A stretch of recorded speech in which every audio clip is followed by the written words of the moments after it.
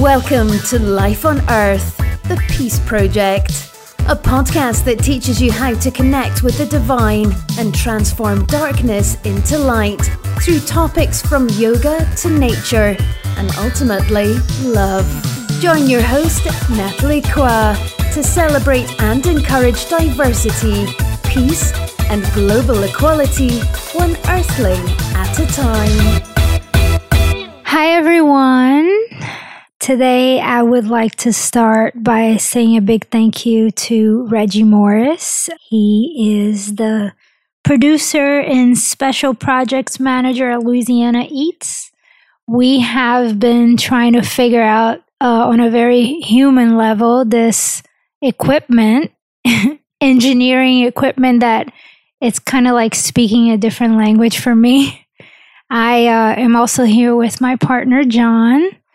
I'm going to introduce my guest now.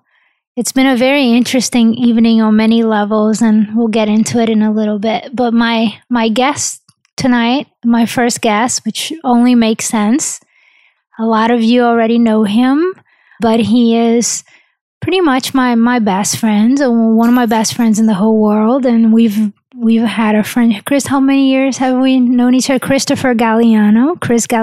I recall since 1998. Yeah, a long time.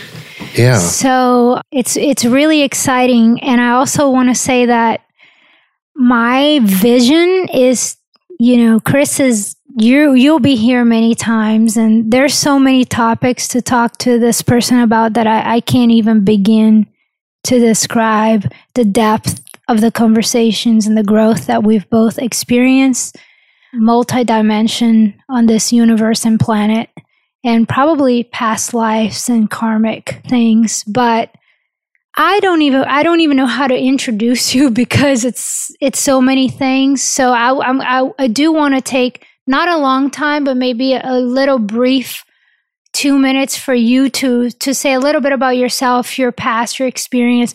What I can tell you guys is that when I met Chris, I was a little before college, and then we went to college together, and he was the president of the SGA and, did a lot of political things in college. We went to Southeastern Louisiana and then went on to the military, traveled the world. Chris is also a big lover of New Orleans. He's also really well known for his James Bond parties, which a lot of you guys know, and Crawfish Boils and Jazz Fest parties, and hosting a lot of Jazz Fest musicians. But you are so many things to so many people, and that's why I really wanted to have you here. And so please tell us a little bit about you. Yeah, thank you, Natalie. I'm not used to really talking about myself in this type of light. So I think it's going to take a little while for the conversation to get going. But I think, just having a point of sincerity and a good foundation to begin a conversation is a good start. Why did you join the military? It's a really odd story. My father, he worked at Delgado Community College in Mid-City. And I think he was always wondering what I was going to eventually do. And I think I had a concerned parent. And he was actually getting a sub at Subway right there on City Park Avenue. And there was a Navy recruiter in line with him. And my dad's a very conversational person. And the recruiter's name was Chief Alvin Walker. And he was originally from Marrero. And my dad struck up a conversation with him and said, you're a chief. So my dad recognized rank and insignia. And he said, yeah, I'm here. I'm right across the street. I'm an officer recruiter, just looking for some good prospects. So my dad said, well, I think I may have one. I want you to introduce you to my son. He's a bright kid. He's doing his thing over at Southeastern. He's not here at Delgado right now, but I'd like for you to talk to him. So the next thing I know, my father had called me up and said, I met this really nice guy, Chief Walker, and he's an officer recruiter. And at the time, Bill Clinton was president, and it was a time of peace. This is pre-9/11. And Chief Walker called me up and said, Chris, this is a really good officer program. And if you qualify and you go through these tests and physical tests and aptitude test, and you place into the program, there's a good chance that we might be able to help you with your last year of college. So I was kind of in an early entry program back then. And that was at the time that the military was cut back dramatically during the Clinton administration. So they had a big dip, and so they're looking to get the numbers back up. And so the Navy has officer manning levels, and so every year there's a quota that gets approved by Congress. And so it just so happened that the year that I was going into my senior year of college, the officer recruiting levels were fairly low. So it was a good time for me to get in. And so I talked to Chief Walker. I went down to Poland Avenue, right across from Bacchanal. And if you know Bacchanal, there's this old military base that is no longer there. It's since been turned over to the city of New Orleans. And so I went there and took the aptitude test. And at the time, I wanted to be a pilot. So I went through the pilot aptitude test to go into the flight program, but I was colorblind. So they said, they came back and you can't really correct color blindness. They said, look, you got everything going on, but you're colorblind, so you don't qualify for this. So I was really rejected, and I couldn't do what I wanted to do. But they said, but we have another opportunity for you, and there's another program. So I went to Officer Candidate School after I graduated, and then I went to Surface Warfare Officer School in Rhode Island, and I learned how to become a ship pilot. And that was the first thing that I learned how to do. So I learned how to drive ships. And then after Rhode Island, I went to San Diego and got into the fleet. And you lived in Hawaii? I lived in San Diego. And then you were stationed in Hawaii for a little bit? Yeah, I got sent to Hawaii for 7 weeks. Is there like a submarine involved in that? At the time, no, there were dolphins. Okay. So I got sent to Hawaii for 7 weeks, and I got attached to the unit, what they call Marine Mammal Unit. So that was my first tour. And what they had done was the Navy has taught a certain select group of dolphins how to find and locate mines underwater. So the dolphins, they keep them in these large, what look like kiddie pools in the back of a ship. Then they push the dolphins into the water. Wait, real dolphins? Real dolphins. Oh, wow. So we have explosive experts, dolphins, and divers. And so the dolphins go and find mines underwater. So the dolphins are trained to find and locate mines, and then they come back and they show the divers and the explosive experts where to go, and then they go and dismantle the mine underwater. So I was part of that unit for about 7 weeks, and then they deployed with us for what later became Operation Iraqi Freedom. So you went, where was your first overseas trip? And so Hawaii was my first. And we were overseas, Iraq? We worked with the dolphins, and we went around Lanai and Kauai. We ended up going across the Pacific Ocean and the Indian Ocean through the Strait of Hormuz. And that was the first time I saw Iranian warships, was in the Strait of Hormuz. And then we went into the Arabian Sea. And then you went twice, right? To overseas? Yeah, so I went to... I didn't really know what was happening as we were crossing the Pacific Ocean. And it wasn't really common knowledge that we were going to go into Iraq, and no one really knew what was going to happen at that point. I think everyone knew that we were going to commit troops and so forth. Next thing we know, we're in the Arabian Sea, and it got really interesting because we had to really clear the whole sea. So if you can imagine a group of people coming into the Gulf of Mexico and clearing all the oil platforms and all the supply boats, which are industry and private sector. So, and there's thousands of people out there. So you can imagine coming in and inspecting all the boats and clearing all the oil and natural gas platforms. It's a pretty big undertaking. So just to do that type of an effort is a major thing. But then there was something that was called the Shock and Awe campaign. And so the Shock and Awe campaign was really the push to go into Iraq and occupy the country. And so that was part of the, what we had to do. So I worked with the Marine Corps, and I worked on amphibious assault ships, and we landed troops into Kuwait. And from Kuwait, we had stationed the military forces and went into Iraq. At the same time, we were launching cruise missiles, and we were clearing all the oil platforms. So, everything was accounted for. And I don't think we'll ever see something like that again. And why is that? Well, it was a really bold, aggressive move for us to go into a country like that. I don't see it happening with this administration per se. It could happen. I think that was somewhat unprecedented, and I don't think that'll be repeated anytime soon. But that's just one person's opinion. It doesn't mean that it couldn't happen, but it takes a lot of resources. It takes a lot of resources and a commitment to do such a thing. Oh, I'm sure. And, I always admire the commitment that I've seen in people like you when they're serving the country that they are serving, such as in this case, the United States, the discipline of going to that job every day and doing what you do and being on the ship. And really, there's so much commitment and discipline in there. As a yogi, I can relate to that because yogis, when you are really in the role and you're practicing every day and you're committed to meditation and upraising the vibration of the planet, there's a lot of discipline involved. As a yogi, I would love to see world peace, and that is my why I'm here on this planet, to see this planet evolve and to see us all as humans evolve. And there's so much transformation going on currently. It really is amazing.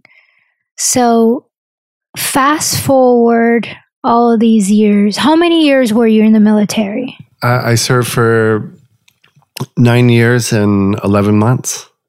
So almost 10 years. That's a long time. Yeah, it was a good while. Pretty much most of my 20s, and yeah, it was quite an experience. And that's why I kind of also felt it was important to bring it up, at least in one of our first conversation on the podcast, because this is a very big part of your life, and to understand who you are, you have to understand the process.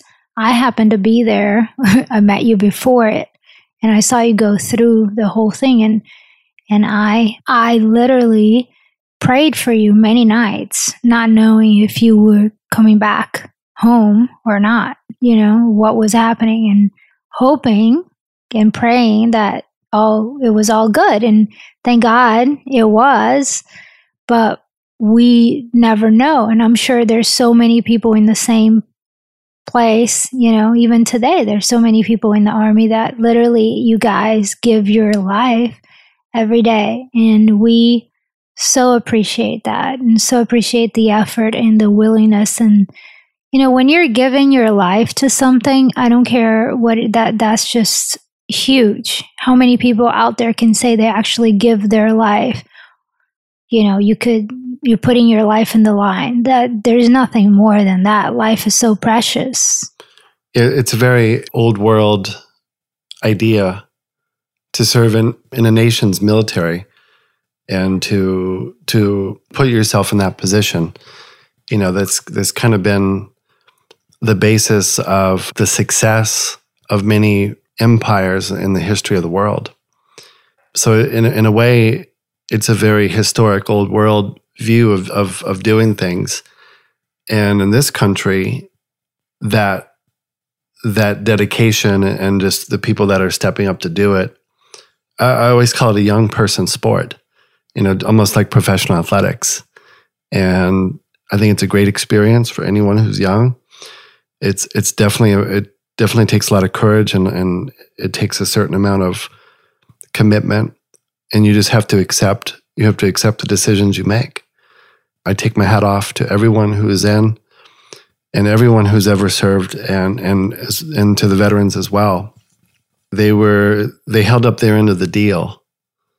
And I think it's our country's obligation to take care of both the people that are in uniform, but also the veterans.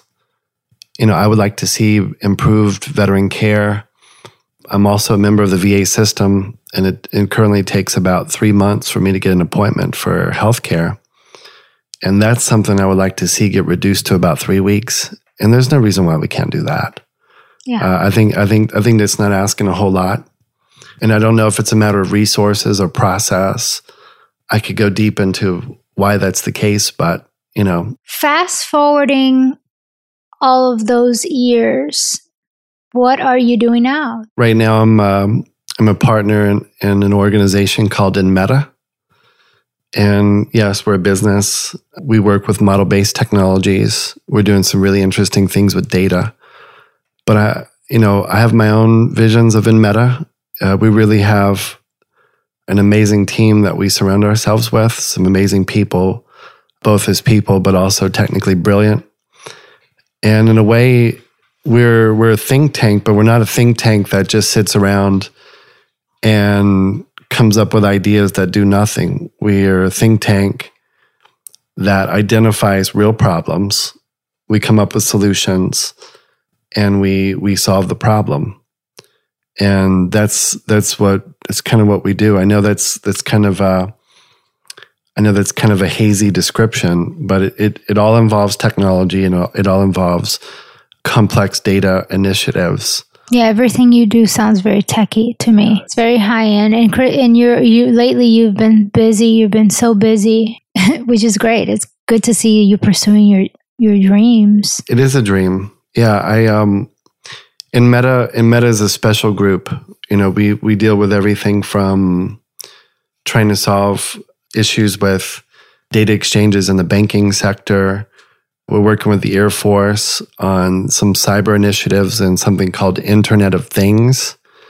And so Internet of Things is, if you can imagine, 5 billion devices that all get connected to the internet.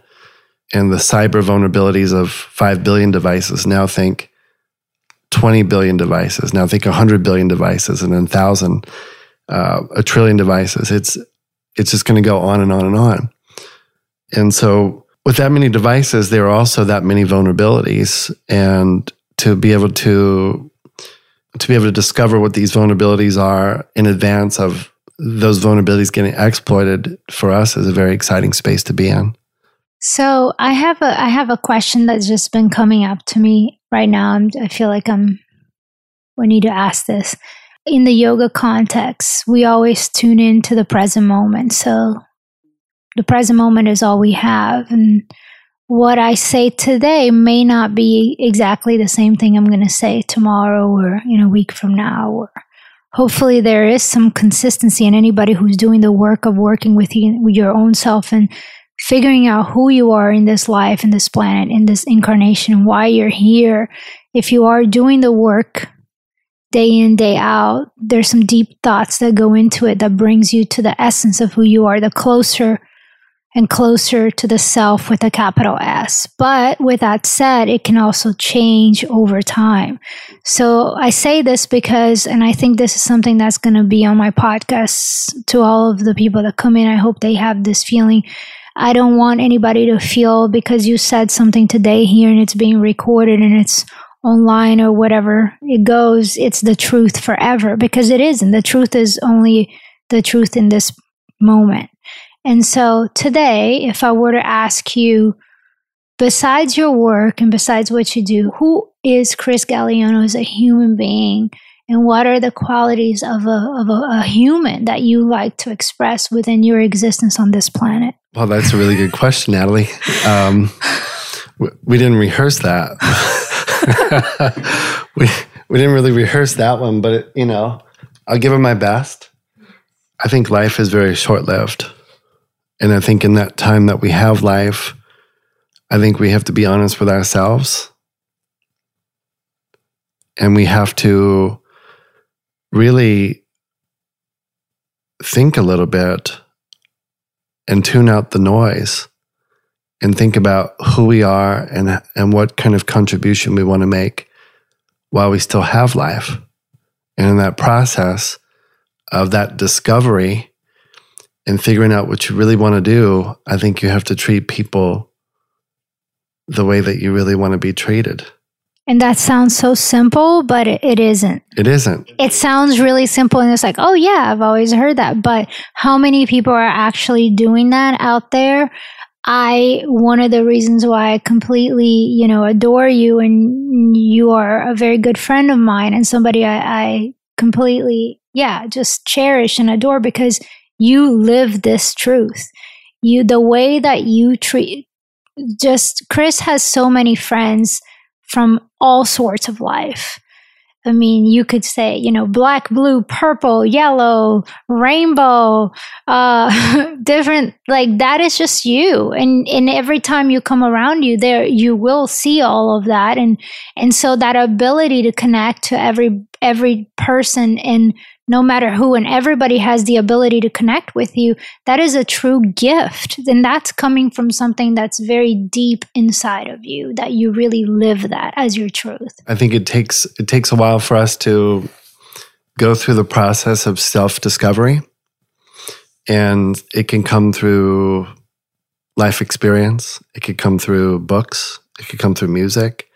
It could come through your family, who you surround yourself with. But just to really get to the heart of who you are, discovering your purpose, facing the fear, and finding the warm spots. And it's really hard to go from cold to hot all of a sudden, but you can find warm usually. And just finding your way, finding that warmth, and surrounding yourself with the right people, I think is also very important. But it's also equally important to realize that you're not the only person on this earth, and you got to maintain your relationships. You got to maintain everything. I'm a firm believer in having really good friends, and because if you think about it, at the end of the day, who's going to really help you? Your friends. Yeah. And we've talked about this before, and I think a lot of people can relate to this. I'm saying this is not a new idea, but there is the family that you're born with, which is your bloodline. And there's also the family that you choose while you're on this human existence, incarnation in my head, but we can just simply say this life. And that is the people that you, to me at least, family. When I say my family, it is not only the people who are my bloodline, or among those, yes, my bloodline, but also those who I have along the way, build a deep relationship with, and they have become my family on a much deeper level sometimes than people who are my blood family, not to disregard one or the other. However, I believe that family comes in all shapes and forms. It does. And I think people often place expectations on others. And to me, I think it should be about acceptance. And, I think in order to get acceptance, you have to have understanding. I go back and forth between acceptance and understanding. But I think you have to go through both of those to find comfort. Now, some people can accept someone without understanding them. I try to understand someone before I accept them. But I think compassion is rooted in both. Compassion is a really big thing, because I'm sorry to interrupt you, but this just came. One thing that I've observed on you, and I can't even say that I observe and I try to learn, but I don't think I'm there yet, is that you have this really kind of cool ability to go through an experience with a being and then not get too attached to the results. And so if the relationship transforms into something else from A to B, B to C, C to D, whatever, you have this sort of constant equanimity of, well, even though, we have changed forms of relationship, you're still in my life, and it's okay. And, that's right. And I am going to admire you for who you are and love you for who you are without any attachment of what you can do and provide for me. And that's really interesting. Yeah, it can be looked at as real love or pure love. Mm-hmm. And unconditional love. Unconditional love, I think. That's really unconditional love. And unfortunately, and I'll say this, unfortunately, most people are afraid to love, and I don't get that. I would like to see more love in the world in general. But going back to what you were talking about just a second ago, we're all changing. There's nothing static. There's nothing static. We change. Humans change every day. People change every day, weekly, monthly, yearly. We live in this cosmic universe. And I think sometimes many people get into ruts, or they get in a hole, or they get stuck in the mud, whether it be professionally or in a relationship, and they don't change together. And I think the best relationships are when people understand their own change, but also understand the other person, their partner's change. And those are the healthy relationships. The relationships that I see that aren't healthy is when they're both changing. They neither have a concept of their own change or the other person's change. And so things just kind of get stagnant. And that's one thing I would like to see change in the world. I know I've probably used change like 20 times in the last 2 minutes, but no, that's very fitting. Physics and chemistry and science tells us that. And we just haven't brought that into human dynamics as much as we need to. We don't focus on that. But that would be my advice to anyone in a relationship. Be aware of your own change, but also be aware of the other person's change. That's the magic. That is the magic. I like that, the magic. If you had an advice to your younger self, what would you say to you when you were a teenager? If I could go back now, I would say, don't worry, Chris, these zits won't last forever. They're going to go away.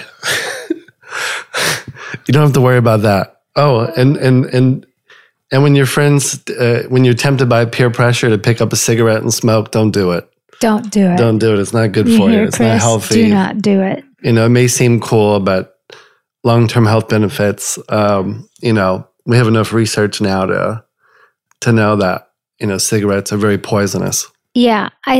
Way back, I'm currently watching this TV series of Zelda Fitzgerald and the wife of and lover of the author Scott Fitzgerald and of The Great Gatsby. My accent. So it's a wonderful Amazon series, and they smoke the whole time. It used to be that cigarettes were very hip, and I believe somebody told me that they maybe even saw it as something that was healthy for you or something. So it's crazy, but I think way back a lot of people smoke for those reasons. But now we're having such a 360 change on a planetary level. Everything is kind of coming full circle. Everything is going into this new era of what's sexy now is to be healthy. Mm-hmm. What's sexy now is, okay, I am going to actually take care of myself, body, mind, spirit. And what a thrill it is for somebody like me that I've been in the yoga world and this higher consciousness level. I want things to happen for our higher self. And I really believe in evolution. So for me to see that this is happening on a planetary level, everything is changing so fast right now. Mm-hmm. And on a spirit level, once you say, I want change, change comes to you. It happens very fast. All you need to do is ask. And okay, I'm going to say something. I want to know your opinion on this because I've been thinking a lot about this lately. Can I ask you a question on that note? Yes. Because I think I've been talking maybe a little too much about answering the questions and so forth. But this is a good question. So when you ask, what are you asking, and to what? Is it some universal space? Right. Is it Yah? Is it something that we call God? So that is a very personal question. I'm glad you asked that because that's going to come up a lot in all the podcasts that I do. Personally speaking, I believe in God and I don't have any problems with the word God, G-O-D. I am a yoga teacher and I do have a yoga student. I deal with a lot of people who are searching for something higher, for their higher self and praying. And what I have seen among observing human beings and my students and people I deal with is that it doesn't matter who you pray for, who you call into the space. On a personal level, for me, I have no problem with God. But if somebody has, that could be very easily changed for the word love. And that could be very easily changed for higher power and energy or Mother Earth or prana, life force. I have so many friends, people that I love and I trust and that are on the path of transformation.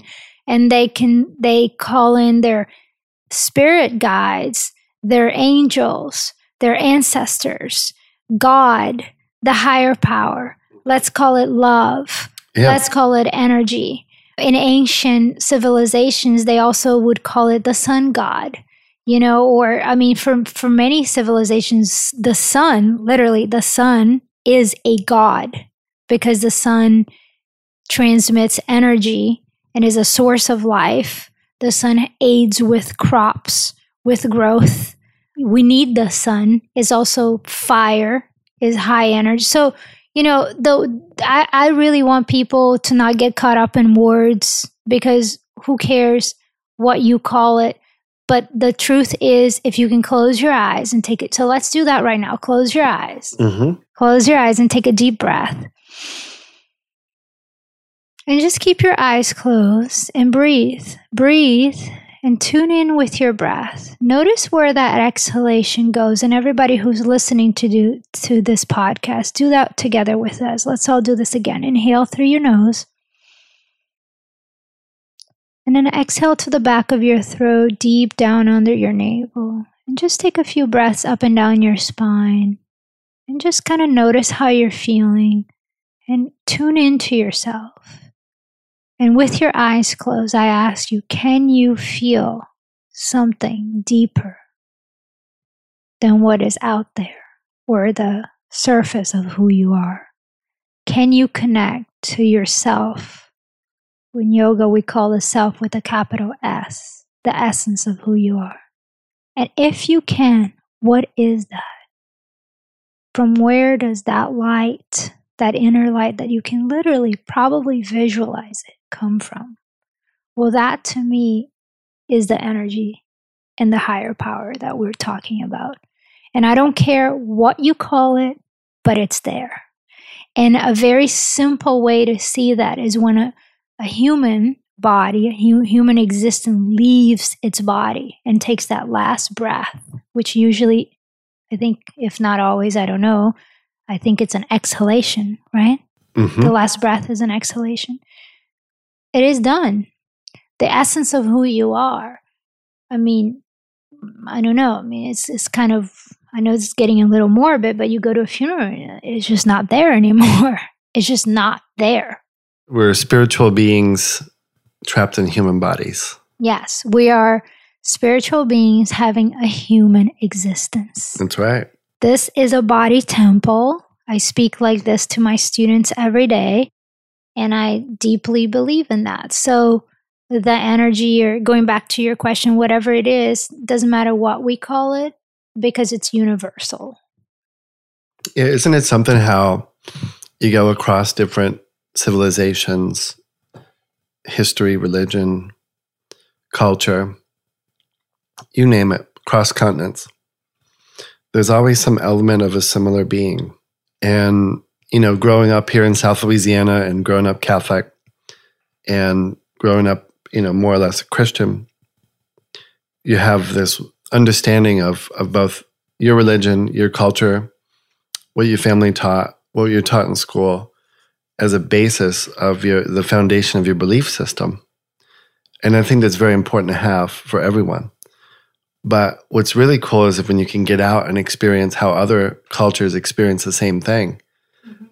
And it's called something different, but it's very similar, And just going through that discovery in general is something I wish everyone could do in this world.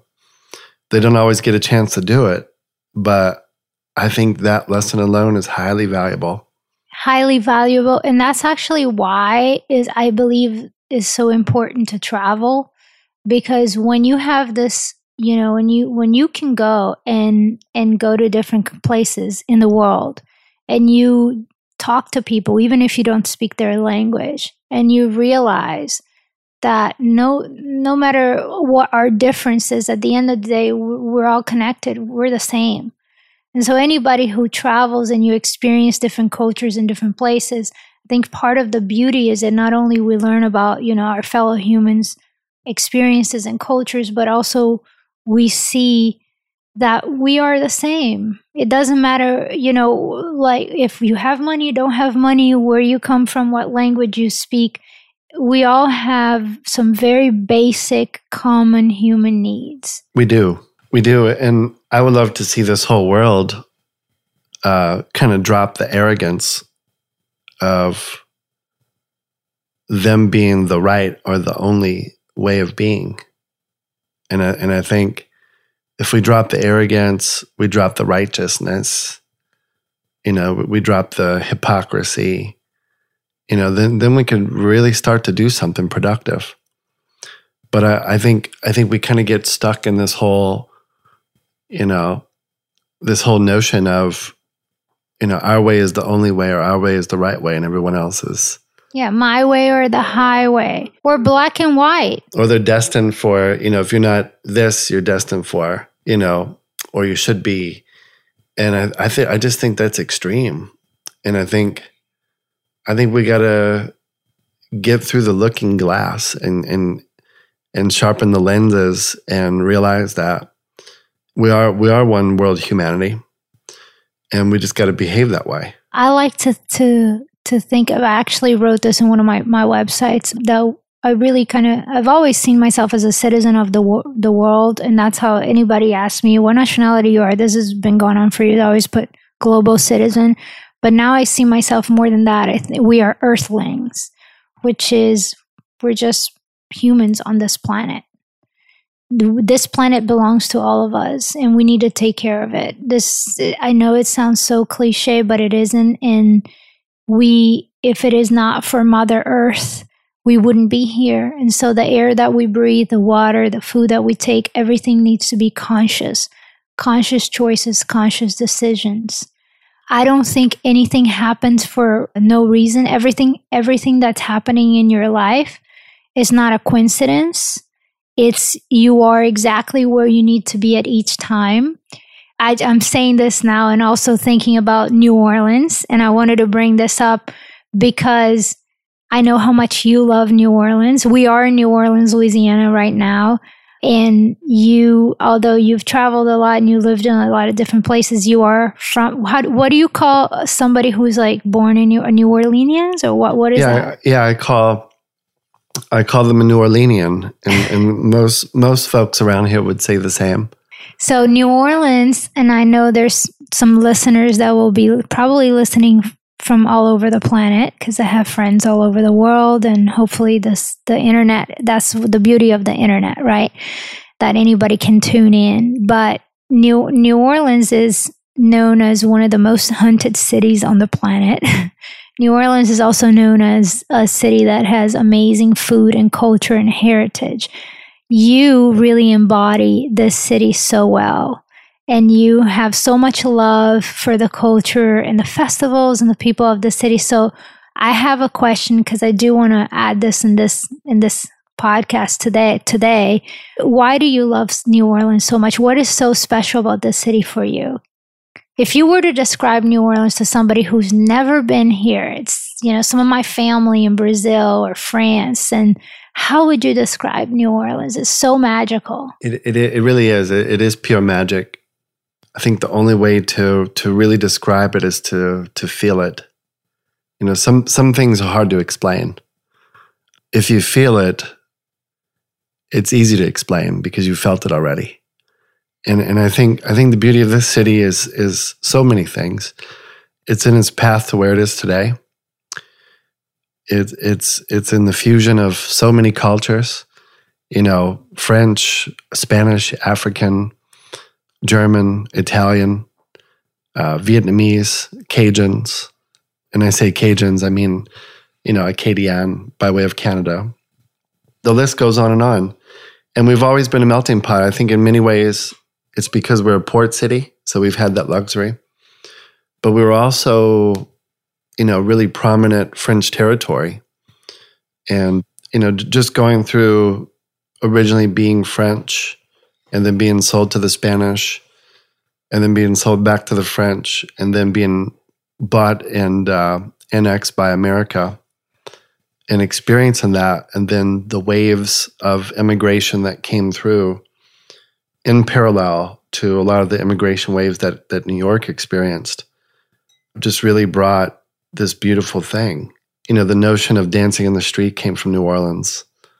Oh yeah, that song. Jazz music, jazz is the jazz is like the Yah of all music, in my opinion, American music. And jazz gave birth to blues, and blues gave birth to rock and roll gave birth to pop. But it all comes back to jazz, and it all comes back to the street right here, Dumaine. And Congo Square is only 2 miles away, so to be that close to the birthplace of American music is really special. And we haven't even started talking about food. And, and you love to cook. I do. I love to cook. My family's from Lafourche in Terrebonne Parish. So culturally I'm Cajun, but I'm the first of my family born here in New Orleans. So it had its ups and downs because, I don't have a real thick Cajun accent or a New Orleans accent because I think I grew up confused and I didn't know exactly how to talk between those two distinct accents that are quite different. I think I've got a good fusion going on with the way that I cook. So I've been able to incorporate the best of New Orleans cuisine with the best of down the bayou. And what do you think is so special about the festivals that we have? I think it's just part of what's always been. I think we have a lot to celebrate. I think being festive is in our nature, and I think we're also a society where people like to get out and see other people and smile and listen to music and eat good food. That's not something that really exists just everywhere. It's kind of an old world thing if you think about it. You go to some places across the country, they have what they call the county fair. We don't even have counties, but it's just like that one thing, that one year. And here, there's a new festival every week. You can get the festival calendar and hit it up and never be bored.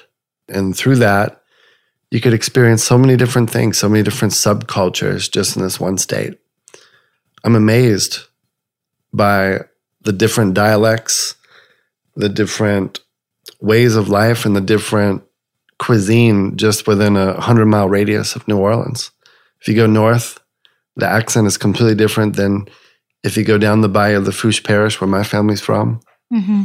or if you go further west, or if you go east, or if you go to, St. Bernard Parish, or Jefferson, or St. Charles, or St. Tammany.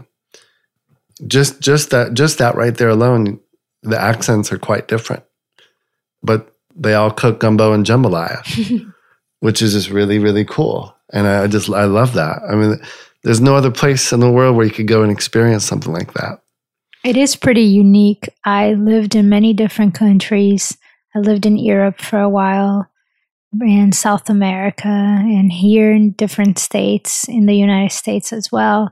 And I can generally say New Orleans is very unique. There's nothing like it. There's nothing Whether like you love it or you don't, New Orleans is New Orleans, and it's super unique. Yeah, New Orleans has that funk. It's got that ya. Yeah, it's a place of its own. It's remarkable.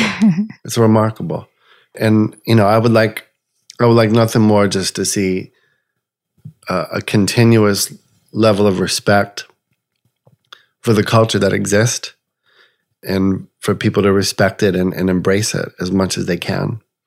Because, whether you've been here for 5 weeks or you've been here for 50 years, New Orleans is always open, and you can make it you could be a part of it. It's a really funky place. And if anybody hasn't visited yet, I highly suggest come experience the French Quarter, the music, the food, the plantations, the swamps. And if you can, learn how to make a roux. That's my advice. You make a roux, you're in.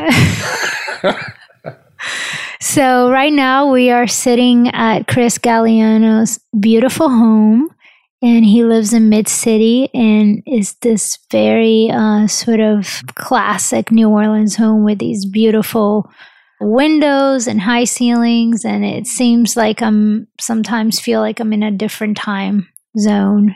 In a lot of the houses in New Orleans, you feel that you're in some, way back or something. There's this feeling of culture. You have this beautiful porch too. Today when I walked in here, the first thing I said is, when can we sit on this porch and have a glass of wine and when? Yeah, when? Whenever you want. It's such a beautiful porch, you guys, and it has these plants. And so before I came here, you said that you were going to meditate today. Yeah, I didn't have enough time to do it. I wanted to. So you have been incorporating meditation in your life? I do. You said you were going to try to exercise and meditate before the podcast? I did exercise, yeah. And so how's the meditation going for you? I love it. I love it. It's Do you try to meditate every day? I go through different, it's ebbs and flows. I would love to do it every day. If I could get it every other day, I'm very happy. And much like my workout routine, I try to do something every day, and I try to give myself something every day for health. And meditation is also a gift. If I can meditate and work out, I'm a total happy camper because I get the best of both worlds. But I love my meditation time. To me, that's time where you can let your brain cool down. We have so much overstimulation in general. And then we have thoughts that keep running in our head. We have thoughts that come to us in our sleep. We're surrounded by these devices and television and a bunch of fake news. And we don't know what to believe. And meditation is a time where you can actually tone it down just a little bit and get into a space where you can be creative. You can solve problems you haven't really thought about. You can think of new approaches to new horizons. You can think of ways to move forward. There's so many things you could do in a meditative state that you can't really do, while waiting in the Starbucks line.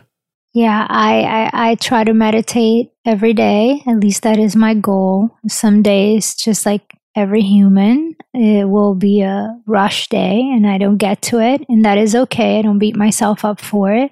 I really believe that you have to love yourself. So it's really important to not be critical of when you cannot get to meditation or cannot get to whatever it is that you're trying to get to.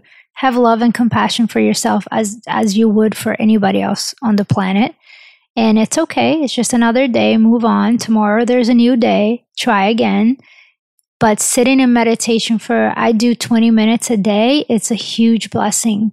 And I advise everybody to do it. There's a very easy app. It's called that I use, but there's many apps. The one I use is called Headspace. And you can start with 5 minutes a day, 10 minutes. It keeps track. It tells you how many people are meditating every time you sit. It's such a great way to clear your mind, to connect with spirit, again, the higher power. There is a quote that I love that it says, prayer is when you talk to God. Meditation is when you listen. So in many different books that I have read and masters that I have studied with, they will tell you when you sit, and you're breathing, you connect with higher power, and there's an energy source that will come through to you and will rejuvenate your body, mind, spirit. So you are downloading prana, you're downloading energy from something much bigger than us. So a lot of the things we do in life, we're giving, we're doing, we're dispensing energy, if that's a way to, I don't even know if that's a word, but whatever. I'm just thinking like giving out. I'm imagining these rays of light getting out of your body. But when you're sitting in meditation, it's actually coming and filling you up. So it's one of the only things that we do that actually fills us up with higher power and source and angel light, energy, whatever you want to call it. So it's so important. I'm so happy to hear that you're doing that. Yeah, it's quite remarkable. And I think one thing that I love about it is it brings more light into your body. We have a tendency to manifest so much, whether it be in our torso, gluteal region. Yeah. We manifest so much there, energy, and we don't have a practice or a method to move energy around. So sometimes there's like pockets that I call pockets of darkness that just kind of embed in ourselves. And I really believe that's how people get sick. Oh yeah. But I could go on and on about that. I'm going to save that for a different podcast because that's part of what I do. Energy can stagnate in your body, and any illness begins in the subtle body, begins in the spiritual body, and then it develops in the physical body. So we can take care of that before it gets into our physical body. All of us have a subtle body. Some people call it aura, and so on.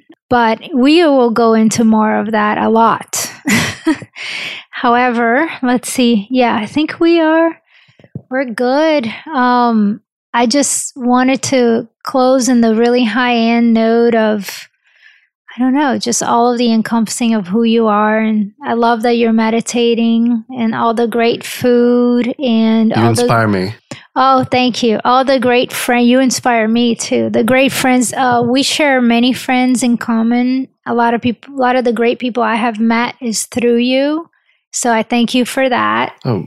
And so many of our friends are divine light, divine source, and are all creating and doing beautiful things on this planet. And, everybody, when you really take a moment to take a step back and look at somebody in the eye and take a deep breath together with someone, you see the light in their eyes and you see how special they are, no matter how different, whether it is like somebody voted for Trump or somebody voted for Hillary, or whatever it is.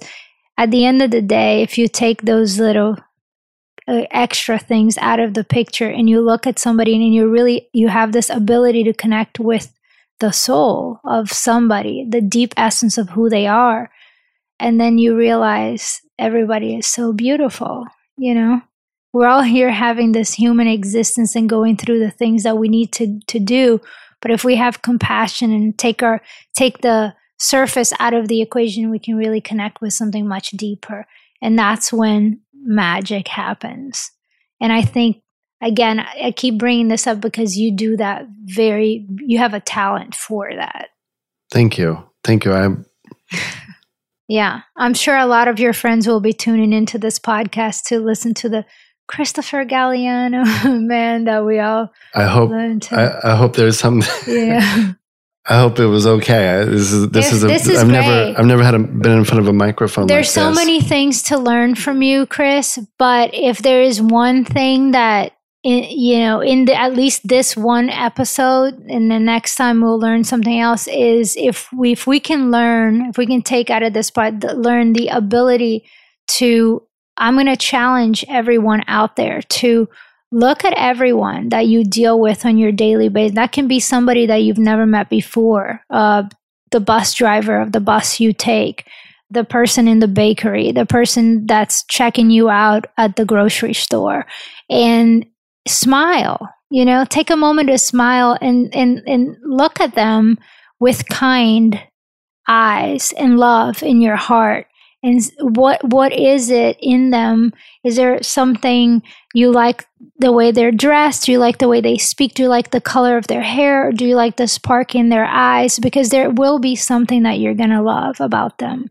And if you can connect with that, everything else fades away. And once everything else fades away, there's just you and them and the pure essence of love, which is what we are. It all goes back to we are love. We are all one. And then everything fades away. And that's when peace and joy is one of the highest vibrations that we can possibly have.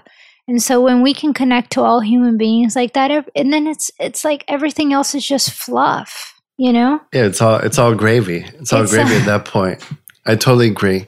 It's amazing. Yeah. It's amazing. I think we get so caught up in the little things of, I am this, I am that, you are this, you're that, and then and it's like, okay, well, take all of that and let's just be happy and smile, and like you, just treat everybody equally, and then wait and see. Sit back, give yourself a month of doing that, and notice all of the shifts in your life. It will be amazing. I'd love to see a world where we get out of, he, she, me, him, who, them, they, and get into actually looking at what needs to be solved, what needs to be improved, and sharing ideas and coming up with solving problems instead of talking about people. Oh my God. Actually, that sounds amazing. But actually working to a common goal for the common good, which is, in my opinion, a layer of abstraction, a higher level of thinking, but also a layer of abstraction beyond this low level thinking about, issues and people and all this other stuff. As soon as we can get out of that, I think we'll be in a better place. Yeah, the issues and people and all of that, it's a distraction, and it's actually very soothing, meaning like it's very fitting, because it's a way for us to put our minds into something that doesn't matter. So on a human level, we love to get distracted. So because how easy it is when you're talking about other people and things and all of that drama, then you just don't go deeper. And when you don't go deeper, then it's like, well, I'm going to avoid everything else.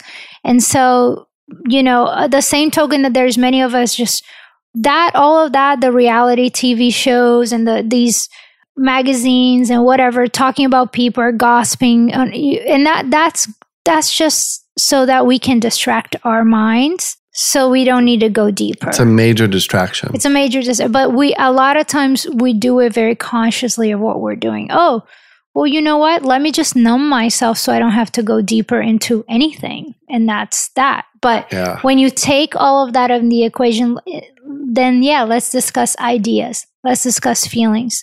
What's next? Who cares who's doing what or what? But on a planetary level. But the cool thing is that right now there's so many people wanting that. There's so many people who are bored and had enough of that yesterday conversation about who is wearing what, who's dating who, oh, she did this to me, he did this to me. It's like, seriously, that's just so yesterday. We're done with that. It doesn't do anything for anyone. It doesn't serve humanity. No. It doesn't make the world a better place. It doesn't make you feel any happier in the long run. Oh, I'm so this, I'm so that, I'm so this, I'm so... It's like that too. Like the world doesn't revolve.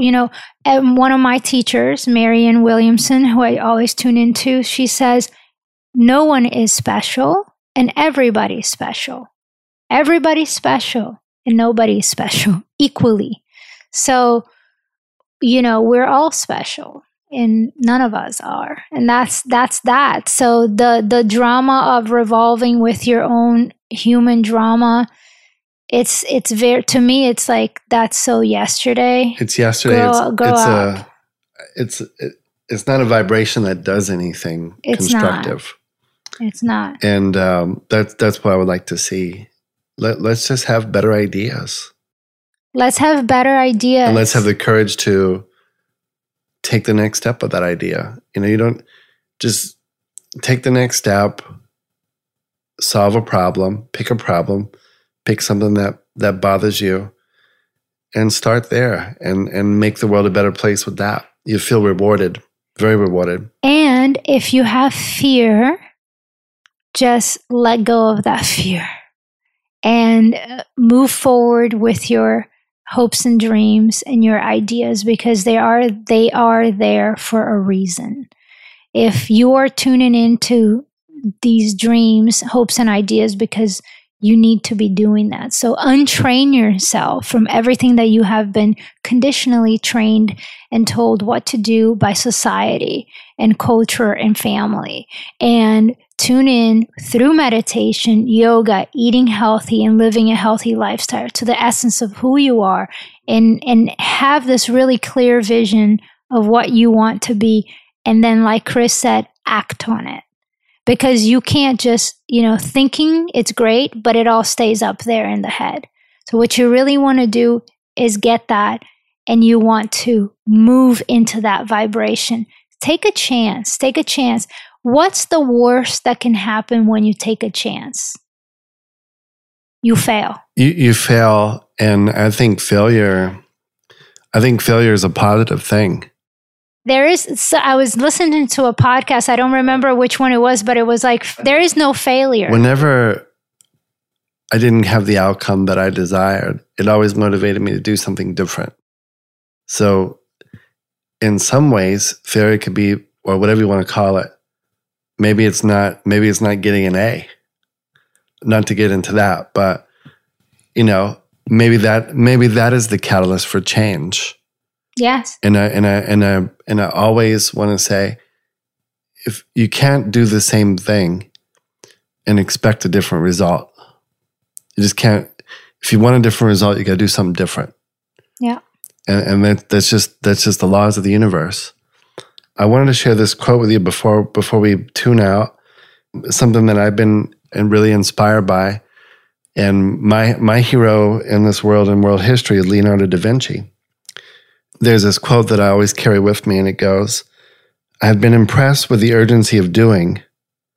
Knowing is not enough. We must apply. Being willing is not enough. We must do."